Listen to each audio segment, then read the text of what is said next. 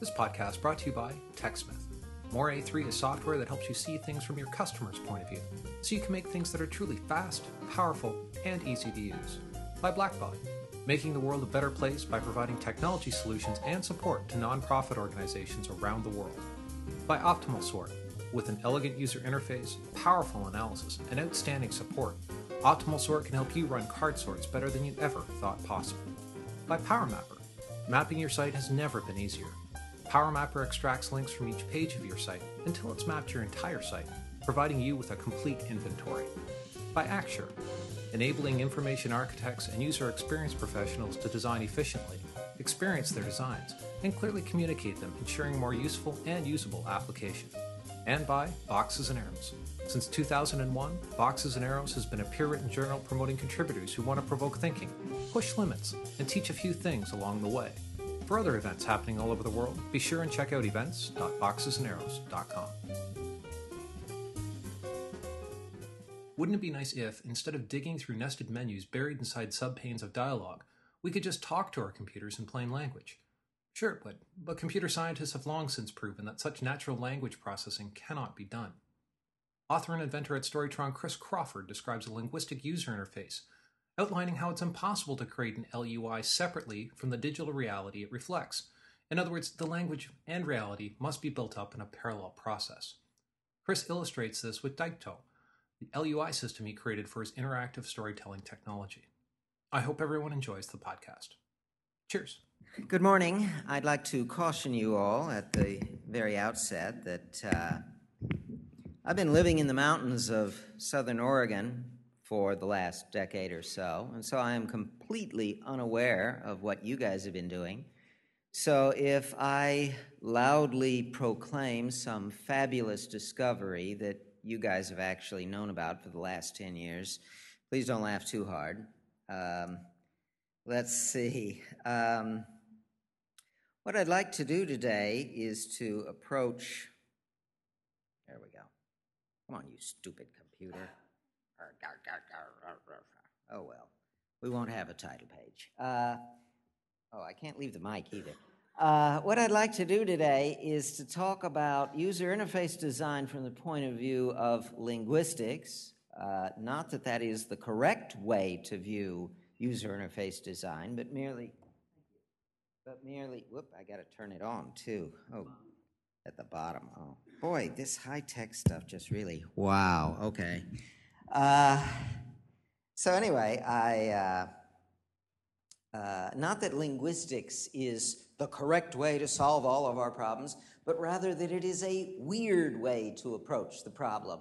And the wonderful thing about weird ways of approaching problems is that they sometimes actually produce some fascinating insights. And so that's what I'd like to do today, talking weird. That's always fun. So anyway, now you do go to the first page.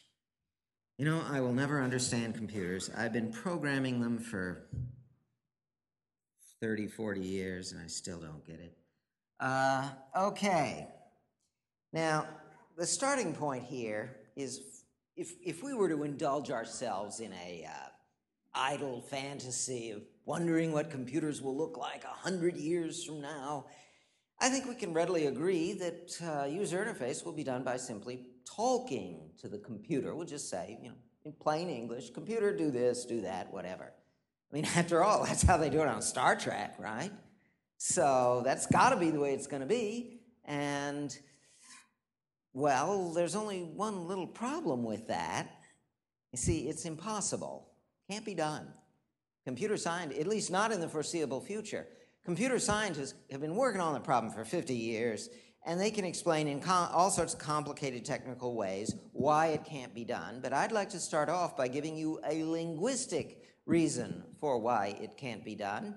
The Sapir-Whorf hypothesis, cooked up about 80 years ago by a couple of American linguists. You'll never guess their names.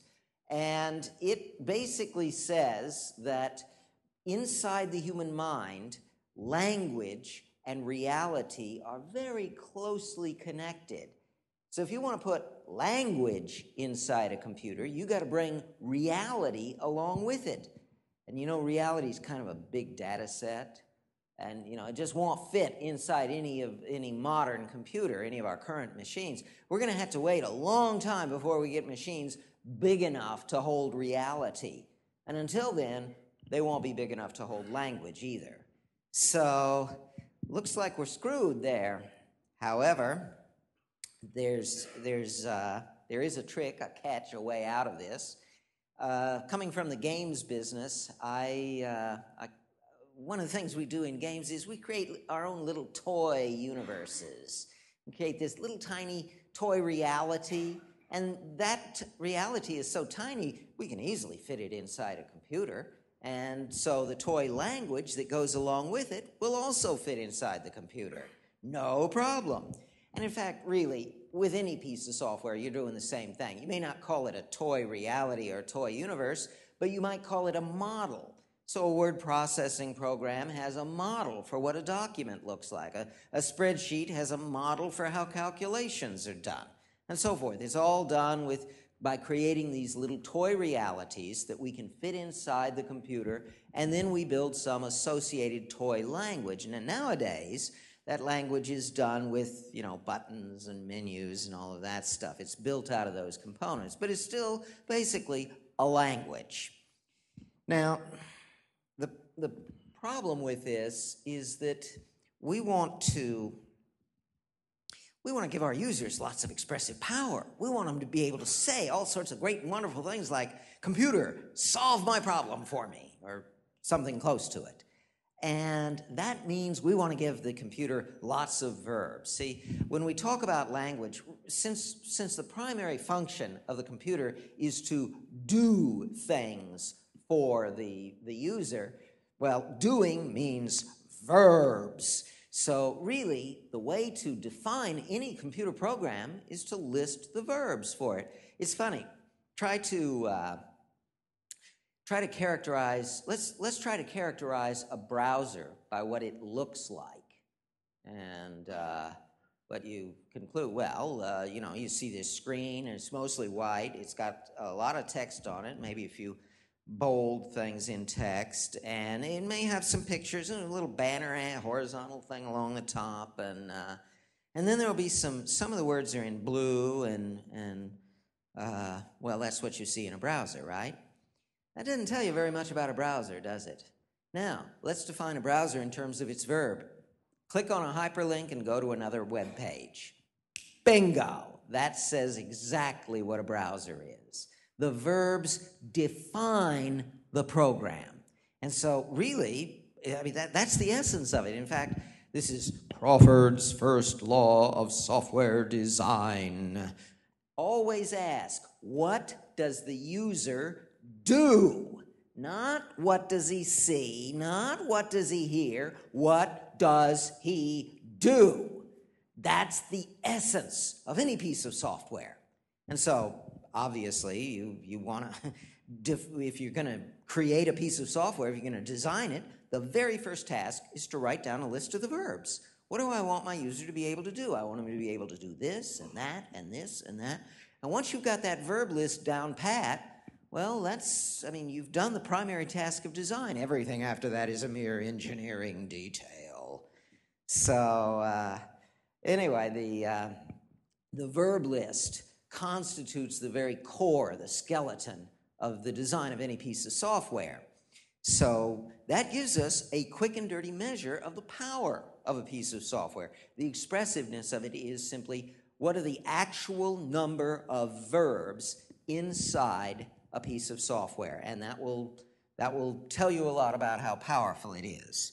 But now let's go on to another thing. This guy must. Hello. There we go. Thank you. Let me now introduce you to another concept: the number of accessible verbs. This is kind of like this is a concept you already know.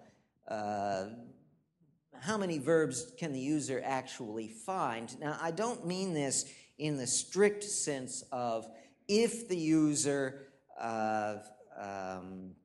reads all the manuals and studies it, he can find that verb. Let's define this in statistical terms. What if we were to take for a given piece of software, mass market software. The entire population, all the people using that. And then we were to examine each person and go through the whole verb list and say, how many times have you used this verb? And so we check them all off and we come up with statistical counts of how many verbs are used by how many users. And then let's say we made a cutoff at 50%. In other words, we said a verb is accessible only if at least 50% of the users have actually used it. That means it's an accessible verb. And so then we could count the number of truly accessible verbs in the software. Now that then gives us an interesting figure of merit for a piece of software. The ratio of accessible verbs to actual verbs, and that ratio should be 1 in an ideal piece of software. Now this is really just a highfalutin way of saying, you got to be able to figure out how to do what you want to do. It's a concept you guys know intuitively. I've just come up with a snazzy mathematical way of stating the obvious. However, it's still somewhat useful to keep this idea in mind when considering a software design. You can never actually carry out this experiment. It's just too difficult. But you can at least use this as a thought experiment to consider the merits of any particular design. Now for another concept. This one is a bit more abstruse. This is the number of expectable verbs in any design. Let me see if I can explain this concept. Let's take a very, very simple example of expectability. Suppose you're designing a shoot-'em-up game, okay?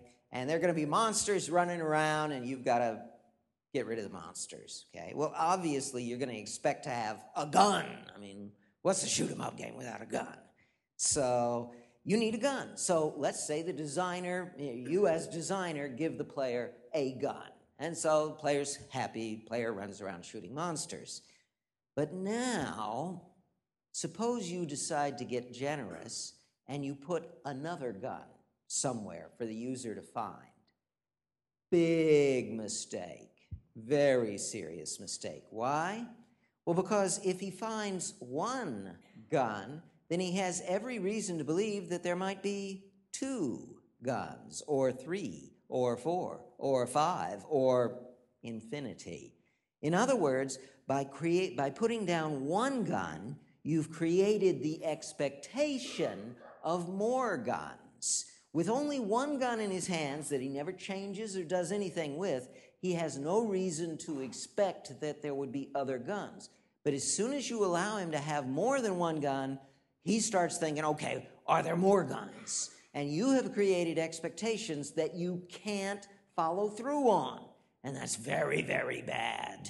So the idea then is that every model, whatever we put inside the computer creates expectations. And you had to make sure that those expectations don't exceed what you're actually delivering. In other words, the ratio of actual verbs to expectable verbs should be equal to 1 in the ideal piece of software. Again, we're talking ideal, not reality. So there are a couple of concepts. Now let's apply these concepts to the hoary old command line interface, which used to be the standard interface in all computers because they were so gutless. And it lives on in Linux, and in only 2 places, Linux and interactive fiction. These are kind of like, the lost world, hidden away, where only intrepid explorers will stumble upon them and get eaten. An example of a command line interface is this command here: bzip2 -f -k -v, quote, foobar.xmr, quote. That means something, believe it or not. And computer scientists love command line interface, or programmers love command line interfaces because, well, they're powerful, they're very concise. You just type it out and pow, it's all done. And it's extensible. If you want to add another command, you just create a new command, brmk, whatever, and it will you have, and it's easy to compute how to handle that command. Command line interfaces are really great from a programmer's point of view. Now, the number of actual verbs in Linux, that's an interesting story. I asked two programmers, how many verbs are there in Linux? And one came back and said 179. That's what's in the manual. And the other came back and said 3,500. That's the number of executables and shell commands in my library. So you actually have a problem figuring out how many verbs there are in Linux. However, the number of accessible verbs, well, I asked each of my programmers, how many verbs do you actually have in your head? And they each said, 20, maybe 30.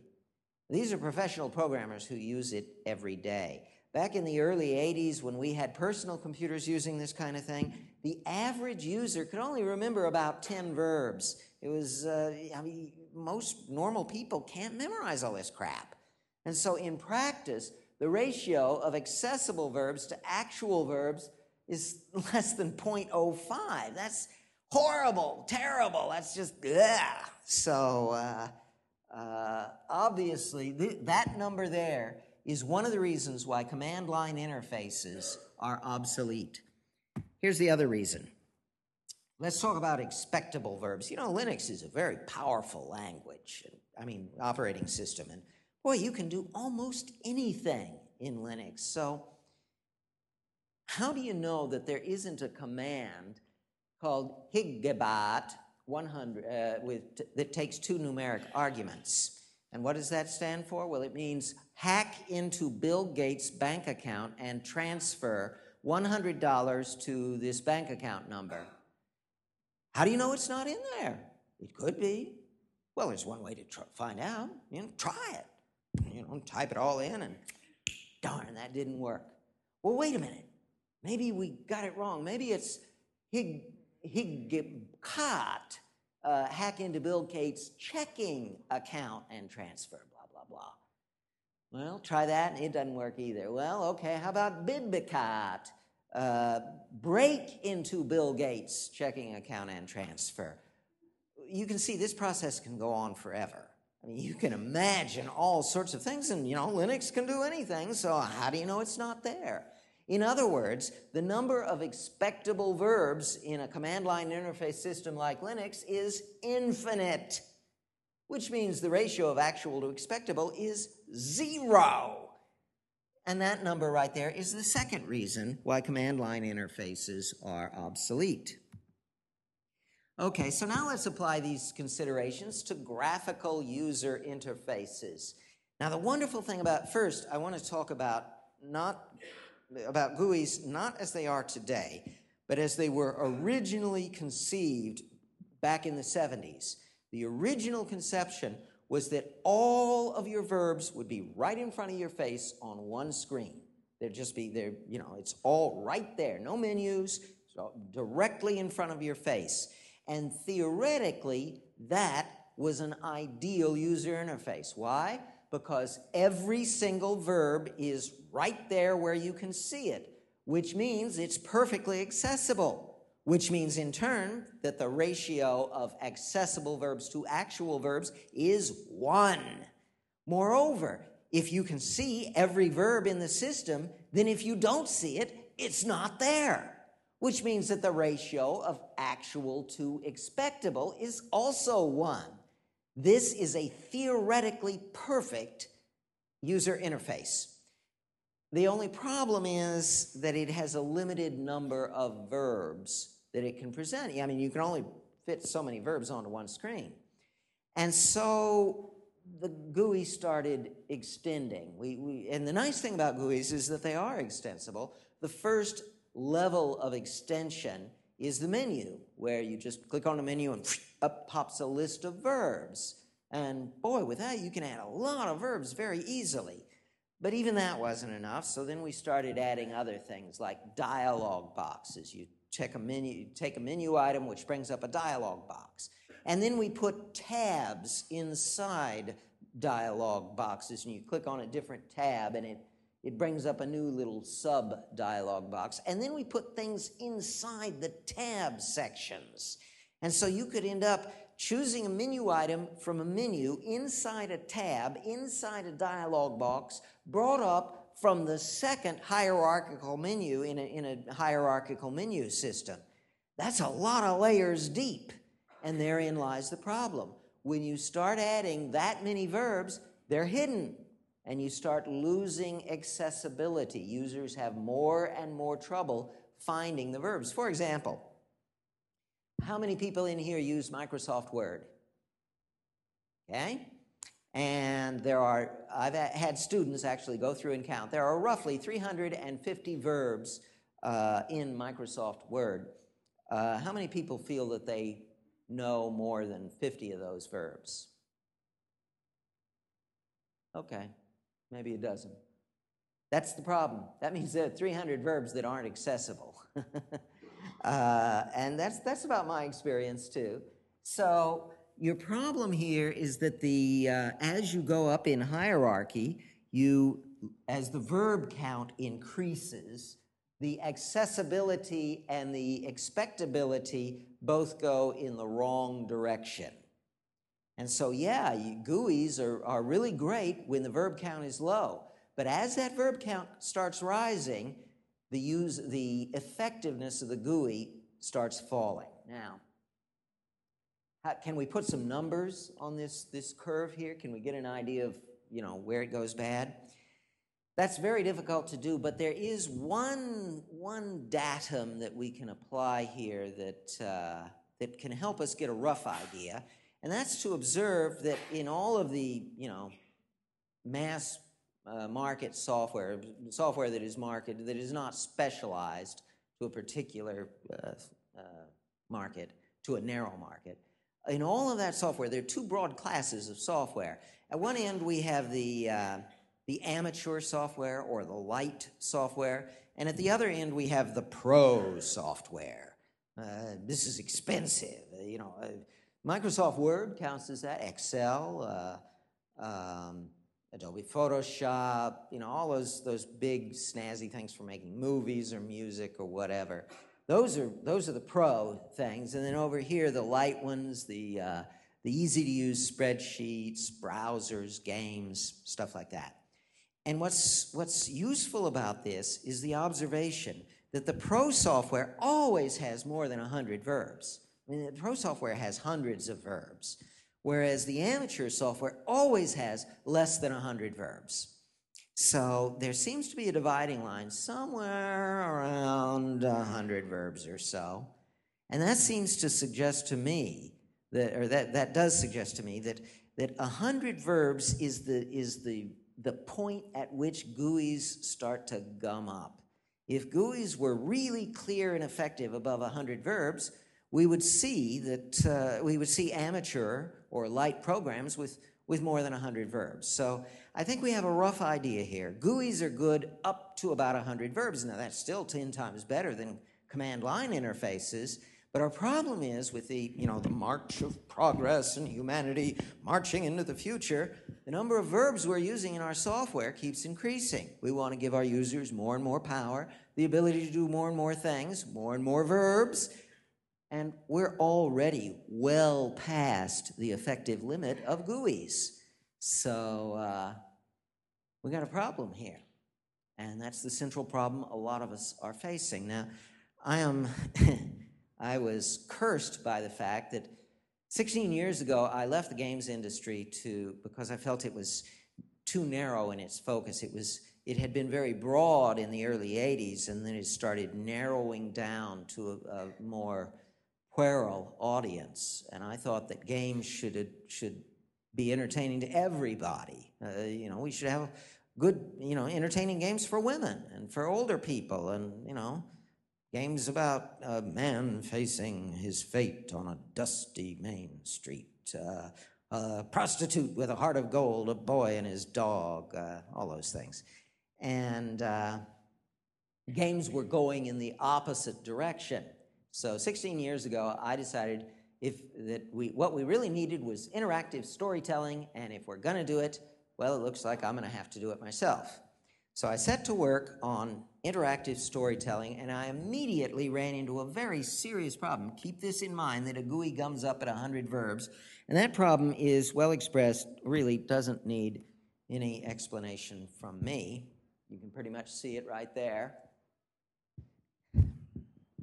So obviously, if you want to do interactive storytelling, and you need 122 unique verbs to do The Little Mermaid, the Little Golden Book version of The Little Mermaid, well, obviously, this is going to be a pro-level application. I'm sorry, little girl, you can't read The Little Mermaid until you have mastered the manual for this program. That won't do. Interactive storytelling requires hundreds and hundreds, even thousands of verbs, and I faced this problem 16 years ago. So I've had a lot of time to work on it, and one of the things I've done is studied linguistics, and my conclusion is that what we need is what I call a linguistic user interface. The first idea of a linguistic user interface is that you borrow the existing vocabulary of a natural language. In other words, instead of saying that this little squiggle on top of a circle means something, instead you just use the word library, whatever. You don't have to come up with all sorts of weird little icons that mean obscure things. I once did an icon library, just went through selecting icons from all sorts of different programs, and then I just listed them in a book I wrote, and it really is silly after a while when you see all the icons people have cooked up. And people were starting to use those impossible figures that look, like the three dimensions don't work right. People are using icons with that. Now, how's that supposed to mean anything at all?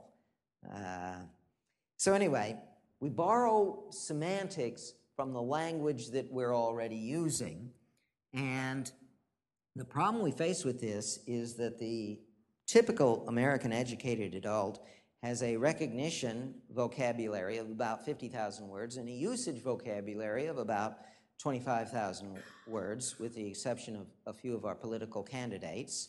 And that means that if my story world that I'm building has a vocabulary of 1,000 words, then the ratio, if the user's selecting words, well, then obviously the user is going to expect to be able to use some of his 25,000 words, and so the ratio of actual to expectable is like 0.04. That's worse than a command line interface.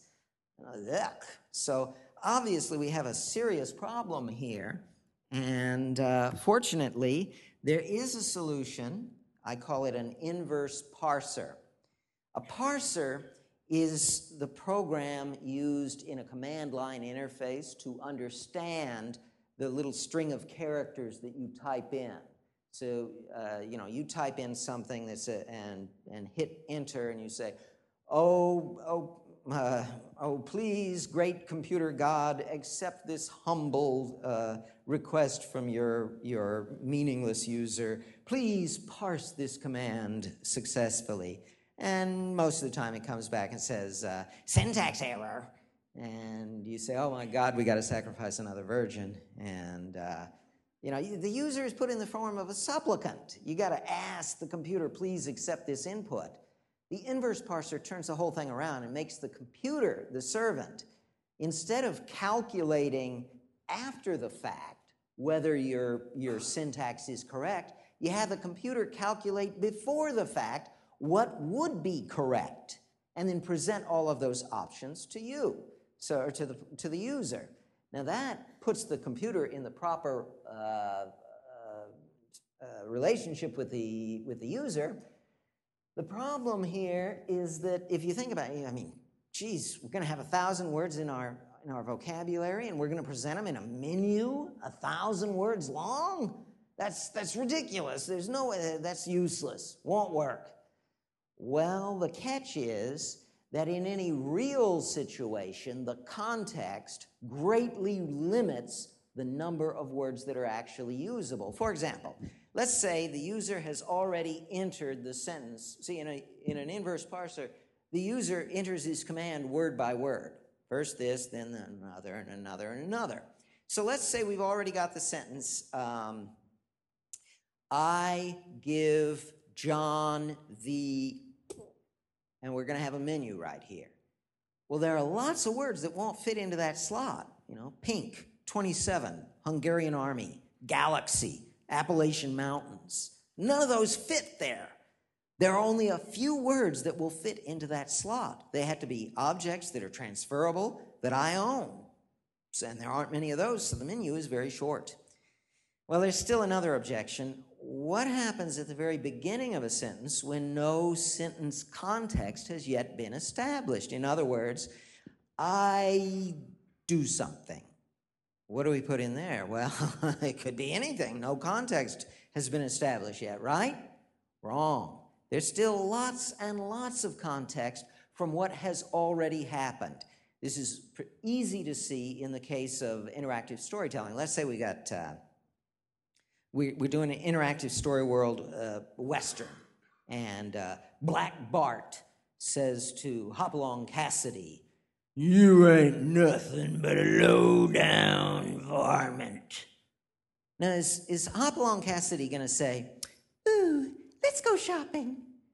You know, that's inappropriate. It's dramatically all wrong. The context rules that out, and in fact rules out most verbs. There are only going to be a very few number of verbs that would be appropriate for that situation. And that's what keeps the menu short. So dramatic context is very powerful and really limits the number of verbs available. In other applications, you don't have as strong a context, but you can still use context to limit things. So at this point, let me see if I can break out here, and there we go. Doop-de-doo. Wake up, la la la la la la la la. La la la la, you stupid computer. Oh, dear. You know, I actually built computers when I was, no thank you, when I was back in the 70s, you know, soldering iron and all, assembly language, machine language. I still remember most of the 6502 hex opcodes. I still get confused by these damn things. Okay, here's a demo of the software that I've been working on. This is actually just a demo. It's a geopolitical story world. You are President of the United States of America. The date, September 12th, 2001. What are you going to do to make the world a better place? Well, obviously, since it's September 12th, I'm going to set a goal here, and my goal is going to be, I want to get Afghanistan to hand over Osama bin Laden, so I can give him to Dick Cheney, and that'll be the end of him. Let's see. Okay, so fate gives me a background briefing on Afghanistan. It has very small insurgency. The government's resistance to my attempt will actually be medium small. So, well, here, I'll ask them very politely. In fact, I'll ask them really fervently, "Oh, please, please, Afghanistan, hand him over." And Afghanistan refuses. Great. Okay, well, I tried to be nice. How about this? I want to show this example because this is an example of just how powerful a Louis can be. I'm going to offer a deal, but I'm going to offer a deal to China to get China to get I want China to twist Afghanistan's arm to hand over. So I'm going to, as part of the deal, I'm going to ask Japan to do something, and it automatically fills in the rest of the sentence because there's only one other choice here. And the end result is the sentence, I'm offering a deal to China, in which I agree to ask Japan to apologize to China for the World War II atrocities in return for which China agrees to ask Afghanistan to hand over bin Laden. Now, the point I'd like to make here is try doing that in a conventional GUI. You can't.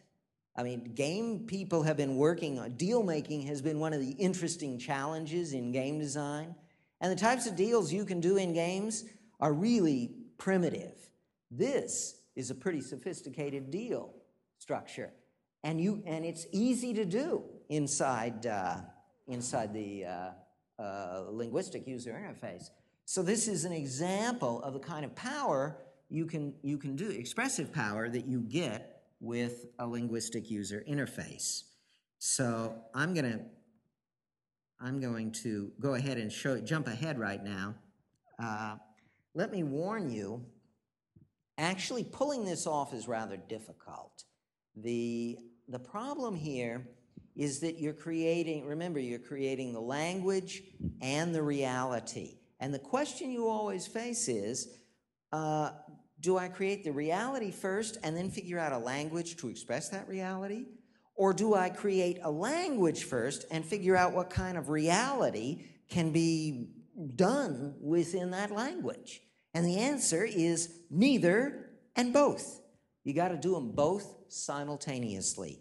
In this universe, the toy language equals the toy reality. We're talking about the strong version of the Sapir-Whorf hypothesis. And that's pretty strict, and it also requires a very different kind of development environment. And that's what I've spent most of my time working on. It's funny, on this 16-year project, I'd say maybe 4 years was actually developing the storytelling technology itself, and the other 12 years has been developing this development environment, how you actually program the thing to make the words and the reality. And I'll just give you one tiny example. Here, we're dealing here with the verb reports. Over here, all the verbs, and they've got categories and so forth. And we're looking at a particular verb, the verb reports, and here are all sorts of technical things about it. But one of the options to reports is offer deal. In other words, after you've gotten a report, one of the things you could do after that is to offer a deal to somebody.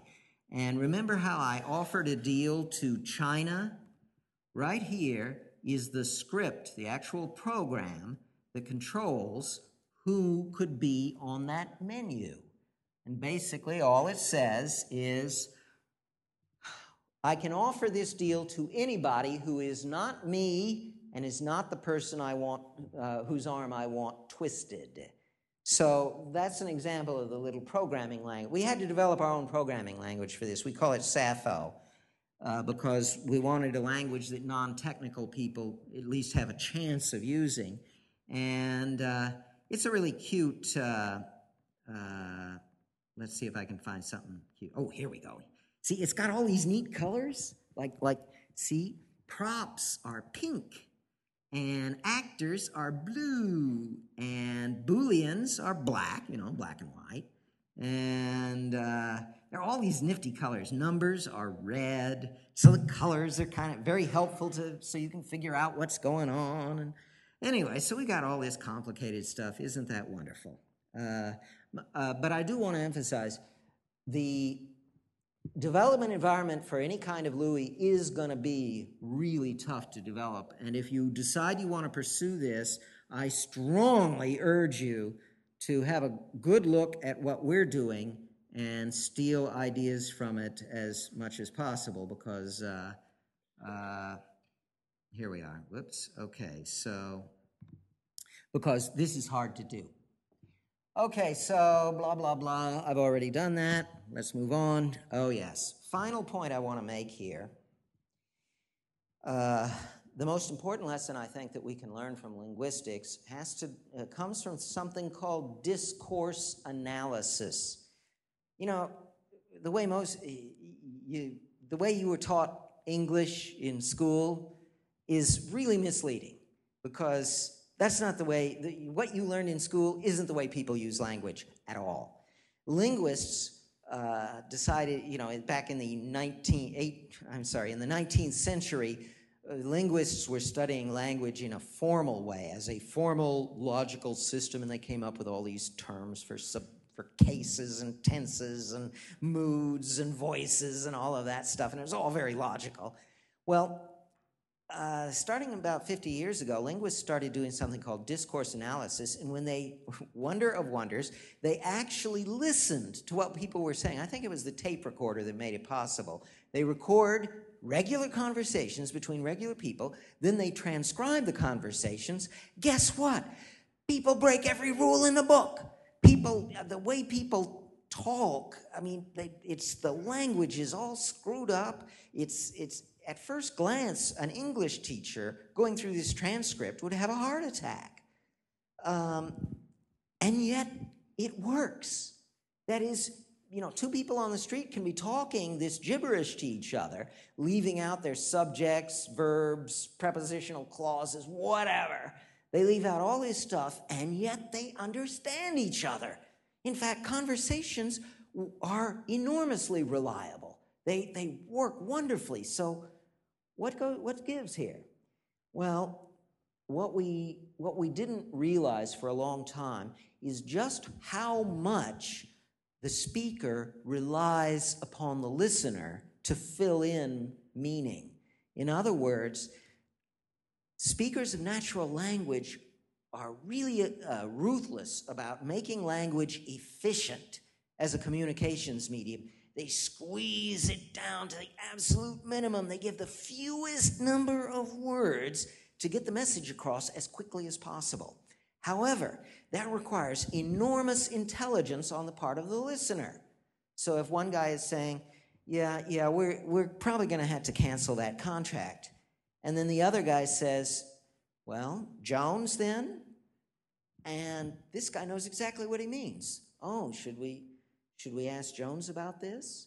Well, he didn't even have to fill that in. The listener provides lots of computation of context to figure out what things mean. And that, I think, is going to be a part of user interfaces in the future. We've got to take into account more and more context. Workflow context. One of the big things that irritates me about user interface designs for most applications is that they allow you to do anything, anytime. And that's stupid. It's not efficient because most of the time people follow a regular workflow, and you should tap into that workflow, take advantage of it, and design the user interface so that things move along more quickly, so that the user doesn't have to over-specify everything. This does require, though, enormous computational resources. You've got to keep track of everything they've done and then apply that. Now, this really isn't a new idea. We have already started walking down this path. When you use an email program, when I'm going to send an email to one of my colleagues, it says, recipient, and I type in L.A., and the program rushes off and looks through my address book and finds all the people whose names begin with L.A., and then it doesn't stop there. Then it goes through and statistically analyzes. I've got 3 people here. I've got Laura Mixon, I've got Lorraine Visser, and I've got Linnell Chittenden. And then it says, well, I've only emailed Linnell twice, and Lorraine 10 times, and Laura 473 times. Look, this is almost certainly going to Laura Mixon. So it fills in Laura Mixon for me. That's a good example of what I'm talking about, context-sensitive jumps, where you just figure out what the most likely answer is and just stick it in there. Now, the problem with this is that you're sometimes going to make mistakes. And in fact, the email programs have a very nice recovery system where, they show you the main one, but if you want, you can see the little menu of the alternatives. And that's what makes it easy, and that's why people are doing it already.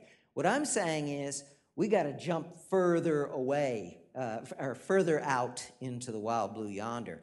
We've got to start taking more chances. We've got to apply past history with a deeper calculation of context to make better guesses as to what the user is trying to do. Why? It's a matter of efficiency. It's a matter of making user interfaces faster. As software gets more complex, users are going to be wanting to do really complicated things. And if you require them, all right, spell out the subject and the verb and the preposition and the article and the adjective and the adverb, if you require them to spell out every little detail, your interface is going to be really slow. You're going to have to just automatically fill in things for people. You're going to have to make guesses. Now, the problem with that is you're going to be wrong sometimes. You're going to make guesses that are all wrong, and then your user is going to say, why is this stupid computer doing things that I don't want it to do? Yep, that'll happen, guaranteed. However, that's not necessarily bad. What's important is the ratio of correct to incorrect. Right now, users are going to expect like a 95% correct to incorrect ratio, but as time goes on, they'll be more forgiving once they realize we're getting big efficiency gains. Moreover, they already do it with conversation. There's lots and lots of errors in conversation, and we don't get upset. You know, I'll ask my wife, where did you put the camera? And she'll say, in the red thing. And I turn around and I look and I see, you know, a red chair and a red box and a red shelf. And, well, I do admit, sometimes I do get irritated. But most of the time we say, okay, which red thing? And we follow up with another question to figure it out. And computers will have to do the same thing. Moreover, this is not just a matter of efficiency. It's also a matter of effectiveness. I'd like to bring to your attention the operation of the mammalian immune system. You realize that our immune systems kill many, many people all the time.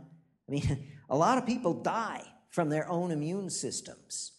And your first glance, you'd think, you know, this is obviously a bad design. If immune systems are killing us, then why don't they turn down the dial and not be so aggressive? Well, the problem is the immune system, just like you, is working in an atmosphere of uncertainty. It doesn't know. You don't know exactly what your user wants to do, and the immune system doesn't know exactly what type of infectious diseases there are out there. And so the immune system has to make guesses, just like you do.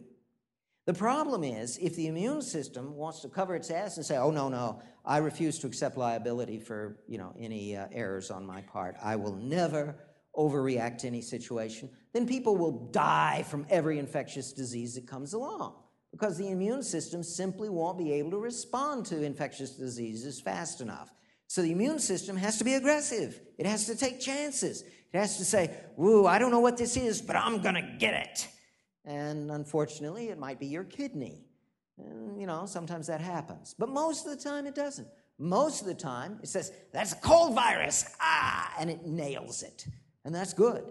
And it's even better if you'd be surprised how many horrible diseases are lurking around inside your body. I mean, you come in all the time, and your immune system just clobbers them before you even know about it. And so you had to make a trade-off here between being too aggressive and too passive. And that trade-off means you're going to make mistakes. If you err too often in the direction of passivity, then you're going to have situations where the body dies or the user doesn't get the work done. If you err too often in the direction of aggressiveness, sometimes you're going to kill the body or mislead the user. That happens. What this requires is a certain amount of courage and judgment. Feel. That's the artistic part of it. That's the special thing that you bring to this picture. And that's basically what I'm telling you is language tells us you've got to have the courage to make mistakes. And that's the only way we're going to get really great user interfaces. So I'm just about out of time. Let's see if we can take any questions here. Yeah.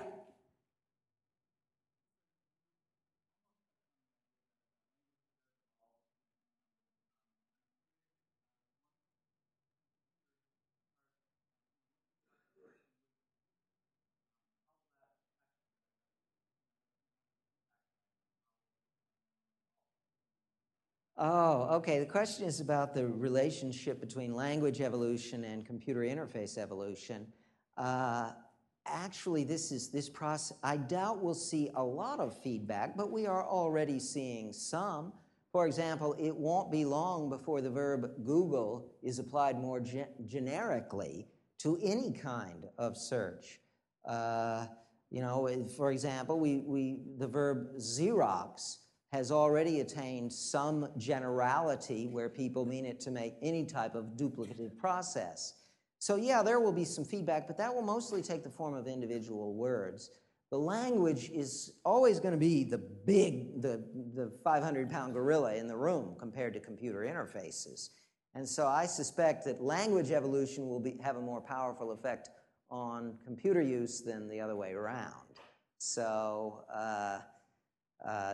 however, there is this matter of learning the language. That is, it took a long time. GUIs have evolved because people have learned what GUIs are like.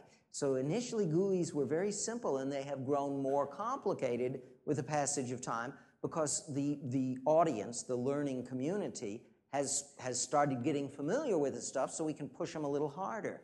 So linguistic user interfaces are going to have to start off very simple and plain. And then once people get used to them, then we can take another step and make them more complicated. It will take time to develop them, just as it took time, for example, for people to learn about the movies. The early movies were watch old movies, they're very simple. People had difficulty understanding the medium. And this continues on. In 1979 or 80, 81, Raiders of the Lost Ark was a major step forward in movie literacy. It had that great scene right at the beginning where the bad guy sneaks up behind the good guy and starts to point his gun, and then the good guy suddenly turns around and goes, whoosh, knocks the gun out of his hand. Watch that scene again sometime. 9 shots in 3 seconds. Stitched together so quickly, you're not even aware of them, except subliminally. Young audiences could understand it, old ones couldn't. All media develop their language with the passage of time. How much time left? One more question. Yes?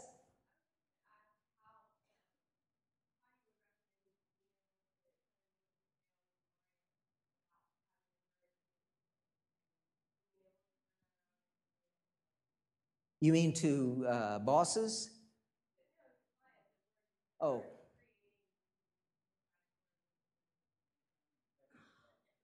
My guess is that this is going to be something that slowly creeps in, and that the first people to really do it will be the academics who will try these weird, interesting things, and also some websites, braver websites that, where the person who owns it is also the person designing it.